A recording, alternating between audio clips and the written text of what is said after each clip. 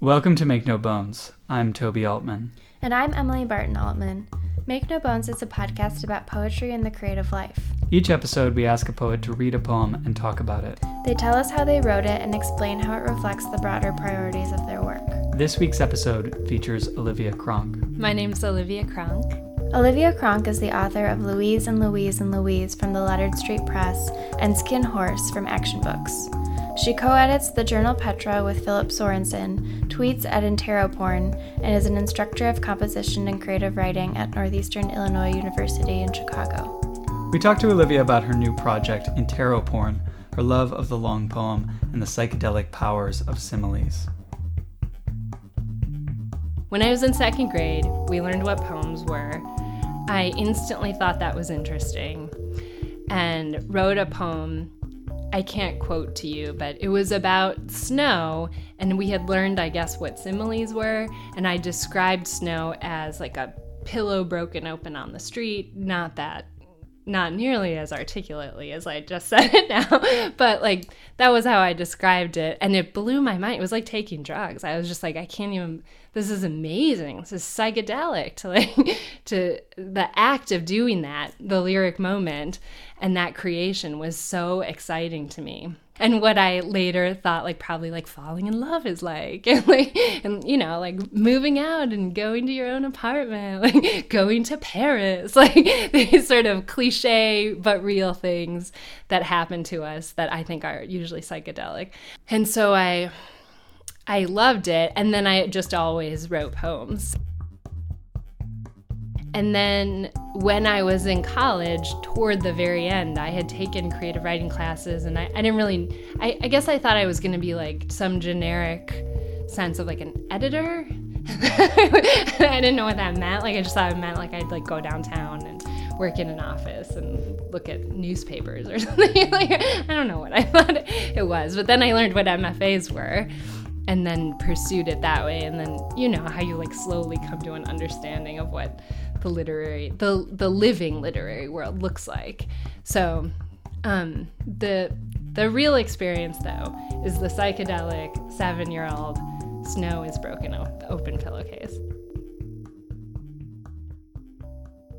I felt a little bit tyrannized by the preciousness of a single poem. I just, in some ways, I just don't think I'm a good enough poet for that. Like I like things in like big chunks, and all together it makes an effect. And like I'm not good enough at the craft, or I'm not committed enough to the moment. So then I started always thinking in terms of a longer form. I had my daughter right when my first book came out. And then, of course, there was sort of this weird, hazy, like blurry-eyed period of not writing from having an infant. And then once I could get kind of back to normal, it was just impossible to think about writing a poem. I think for other people it's the opposite. Like, oh, when your kid's napping, you could write a poem. And if that's your goal, it'll work. But for me, it just was not, I couldn't get into it. So instead I decided to just drop into this longer document. And then my writing, in quotation marks, sometimes could be like just looking in on the document and seeing how it was coming together, and it felt good to have a thing growing instead of an isolated, smaller piece I was working on. But I still have this feeling sometimes, I assume most writers have, which is that I just really love a little bit of language sometimes. And so something about the longer form allows you to contain all of that. And I do think sometimes a little bit can stand on its own, but I'm way more interested in how it juxtaposes with something that came earlier, that there's a kind of echo for the reader that could be accidental, and it also could be unplanned on my part. So the longer form, I feel like, acts as this space to contain the litany or something like that. And the analogy I always like to use is junk drawers, which I think are like one of the greatest spaces on earth, is just anybody's junk drawer, or looking around a space at somebody's shelf. Like those kinds of spaces are most interesting to me because they contain some combination of curated, organized information and then the random things that happen. And the long form seems to be able to contain that effect. In Louise and Louise and Louise, this is sort of accidental, but sort of intentional. I was trying to do 3 different genres. First, I was trying to work on sci-fi because, one, I love science fiction. I love pulpy science fiction to read. I love high-end science fiction cinema, low-end. I like Star Trek. Like, I'm on board with all of it. And there didn't seem to be any other appropriate space to describe the process of being pregnant and preparing to give birth and then giving birth. Like, I couldn't think of any other sort of milieu for that information, at least at that moment. Like, that was maybe sometimes like adjacent to horror film. Like, 'cause to me it was so astounding that I was like, carrying a human in my body and that it would have to come out. That was terrifying. But I wanted to give birth. I wanted to have the pregnancy over with and like move on to the next phase. So I think I started composing those thinking about like, well, science fiction is the appropriate genre in which to write about this experience. And in part, I just wanted the trappings. Like, it wasn't like a deep, probing literary concern. But then once I started writing, I started thinking about that. And I was interested in how information gets quarantined. And one of my colleagues at Northeastern had passed on to me her Introduction to Creative Writing syllabus. I think I was going to teach a section of it, and I wanted to see what she had set up. And she wrote in the syllabus something like, "We will not produce science fiction or fantasy or any other genre fiction in this class. This is a literature class." And I was furious. I thought it was so... I just thought it was so quarantining. Like, I couldn't believe the elitism present there, and then it seemed like a very limiting view of literature, of course, and it also seemed like, this is an introduction 200 level creative writing class for a college. Shouldn't everything get produced and examined and considered? So I was furious, and I was thinking about that at the same time, and how we quarantine types of literature. So I was working on this longer piece and thinking about that, and then I decided to try another genre. So I decided to try fantasy, of which I know very little. My father read those like mass market fantasy books, like he traded them with my grandma. And I really don't know much about the realm of fantasy, but that was interesting to me. Like he and my grandmother had this weird literary relationship. She lived in the apartment building next to ours, and so we'd have to take them over and trade them out. And then I was working on something else. I was working on soap opera material. And then I realized that was another genre I was interested in. So I dumped all of these things in to be like the faces of my daughter, Louise, like the stages I went through as she aged, which makes it sound like she's like 30 now. She's 5. But like things move so quickly when they're babies. Like suddenly they're in a totally new thing with new tricks, and you have a new way of looking at the world constantly. And so I was writing and thinking about different things in these very clear, like, timeline moments.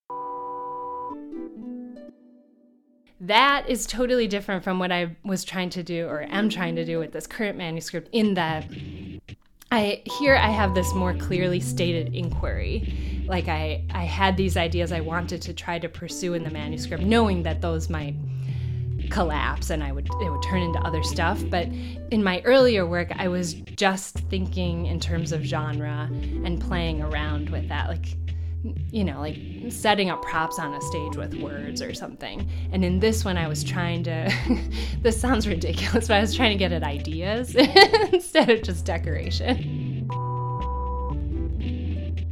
I had a couple of different ideas floating around at once. One is that I love interrogation scenes in film noir. I don't know why, I can't resist it. The shadows. I love a femme fatale in an interrogation room. It's just a pleasing aesthetic. I also was engaged in the self-interrogation that everybody is doing, thinking about my place as an instructor, especially in composition, especially in an institution that serves primarily Muslim, Latinx populations. I was thinking a lot about, of course, my voice, authority. I worried over my own self-interrogation as my attempts to substitute self-interrogation for real radical change in my thinking about my relationship to language, my students, poetry, etc. So I was thinking about interrogation films and film noir, thinking about self-interrogation, and then I was simultaneously thinking about pornography, not like the porno videos, not exactly that sort of mainstream pornography world, but more pornography as a metaphorical space and sort of like the compassion pornography that is asked in some film and TV. And then if it's exhibitionist to do self-interrogation on the page and how that's a kind of pornography because of reception and invitation. And I was also having last spring a conversation with a student about nostalgia as a kind of pornography in the negative connotation, the looking backwards effect, and how that's a kind of exhibitionism that also values things related to race and gender and class that I don't value, but I'm also interested in that process. The things that happen, for example, to the culture when everybody gets hooked on Mad Men.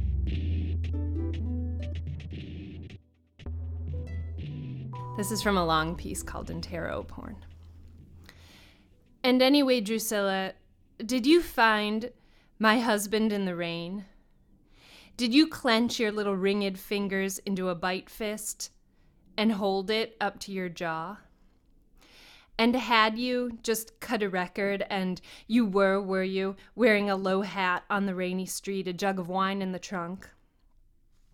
While I was in the forest's wrist? While I was in the snap of it coming on me? Where the fuck were you? Did one finger climb out of the fist and summon my man to a railroad room, yes?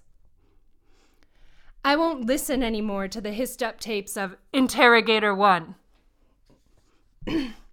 nor to the Friday train, nor the lunch at noon, nor the flooded patio. The mashed sound of these things disgusts me when I am filming in red. I come to in the restaurant, and I am mid-conversation in a booth in a discotheque at a handsome mobster's dinner, in a white dress and wet mauve eyeshadow, and when everyone finally bleeds onto the carpet, I am filming it red. I am disgusted. Have you ever been in trouble before? Can we get you a bit of coffee? What was the gate? It was a narrow gaze of phallic facial spikes. I went to the cemetery and I went to the river and circled round and counted more than one moon. An alien ball zipped me to the land. I felt intense devastation. And then, so the guide said, I was prepared to consume the entry. I minted my own hands. I peered through the glass and looked for Drusilla or Giselle or Griselda. I lined my legs in pretend stockings. You have to understand that I was not looking for Hellbreed nor for Pussycat Cashmere. I was just caught at the gate with all the other poisons. I'd like to lead a small tour of people to a small hilltop, to look over at a vile dropping planet. A crashing scene of muted scream to a body with no skin and it rightly zipped into a sleazy bathrobe with dollars printed all over it and the blood force prints foring on the carpet. But all of this happening under my sweeping care. And the tour group? What of the tour group? They would all see something horrible, horrendous, monster, licking at her screams. And then the group would just be screaming and crying, what is it? What is it? Heard the sudden thud of a blow, heard Griselda, felt Drusilla nearby, Giselle and Barbara Eden now laughing on the balcony. Griselda was seeing her ruby ring reflected in the glass sliding door, and seeing it all so terrible, feeling awful bad in her knee-length cotton hosiery and black high heels, and just the bad feelings of why did she get so high, the good first feeling of weed gone now, and now too much fear, and you know that almost all girls delight in the jeweled ankle straps. Just put them on, Griselda. When will you? I was at the movies then. If you just pass my purse, I am absolutely certain I can produce a ticket. The only strange thing about that day was that I swear to God I saw the tackiest, demon-faced clown peeking up over the carpet-block slide thing at the back of the movie lobby, but then when I asked Drusilla, this is straight-up pointillism and you know it. Is this pointillism? Do you recognize this pipe? Is this bag yours? This bloody bra? Is this pointillism? She could see the grass laid right over the room then, in air, in concepts, in quiet, smoke trees, in slow-mo, out the window, smoke, shake. No, must get the lawyer in here. When you stepped onto your bus, were you paranoid? Ma, if you read the tabloids about my being in the crime's pocket, my eyeliner smeared to graveyard sex, and my trunk full of bad things, would you call me up and feign surprise? Ma, what about Daddy's knife? You left a message on the machine? Ma, how does this hat look? Miss Otis regrets. God damn it, I want a slowly narrated scene of an empress, and some kind of betrayal, and shiny bangs, and a piece of poisoned glass, and a magical demon. I used to think only big earrings, and then only dark eye makeup, and then filth, and then country music cuteness, or good curation of the living room trinkets. I don't give a shit about cleanliness, but tidiness for the purpose of unseen display, now that is something I appreciate. I'll sweep the room. No, it's better if it is a room with carpeting to vacuum. Blue, pastel, crystallini figurinis on a brassy edge. This is not my house. This is how I would set a room to make a porno. I vacuum all morning, crank up the AC, put out a few cherry candies and some vodka lemonade jobbies, and invite the cast to relax. The Empress barricades the house in which the dead emperor remains. Everyone is putting on too much lipstick.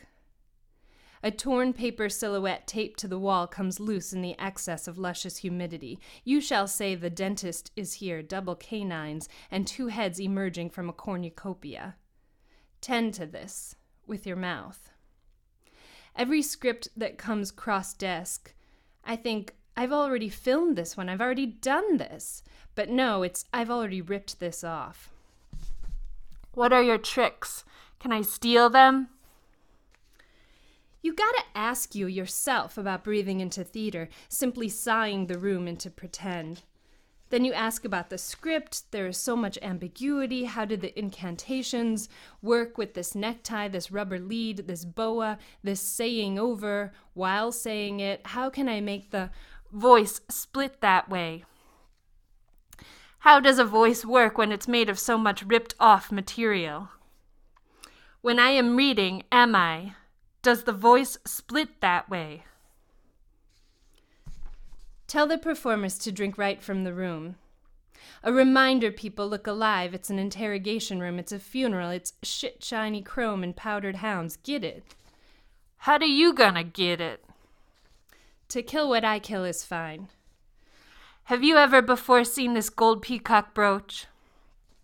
Have you ever seen this gold peacock brooch? Have I? Have I ever leaned against a key to the tune of Desmond Dekker? Have I ever thumbed a book of future fashions in a cloudy library study room? Have I ever been caught with the likes of you, sniffing out my dog and my red bracelet? Am I wearing a pilled sweater? There's nothing in here for me that is ghastly enough for me. Did you wear this brooch? Wear it as you under the bridge? Were you waiting and seeping and everything? And when she necks her little face out the front windows of our apartment and hollers at the whole block, I see it as Barbara fucking Eden herself who yanks her back in to watch the TV. They both know I'm busy with the film. A garden scene, a hand turning into a chain, Giselle and Drusilla at it again, red lace on the boots getting simply drowned in fake snow, semen, powdered hounds, what have you. It is her divinely frantic leather plight. It is hers. It is this. Go into each room, sniff out the dirty princess dress, find it stuffed into a leaky corner. Sniff it out. Giselle will get her ass beat down. She came to town. She came all over the neighborhood. Giselle gnawed an apple and wore a spiky collar, and listen up. Don't come near my man. Don't whistle his tune. He's got no ears for it now. Stopwatch, bell-bottom, hustle, block party, run, run, run. Sugar hawk when. What did your mother wear on Monday? This episode of Make No Bones was produced and edited by Toby and Emily Altman in Chicago, Illinois. The music for this episode is by Toby Altman. If you like what we do, check out our website, makenobonespodcast.org, for all our episodes, or follow us on Facebook and Twitter. And please consider rating us on iTunes. It really helps. Join us next time for an interview with Tara Betts.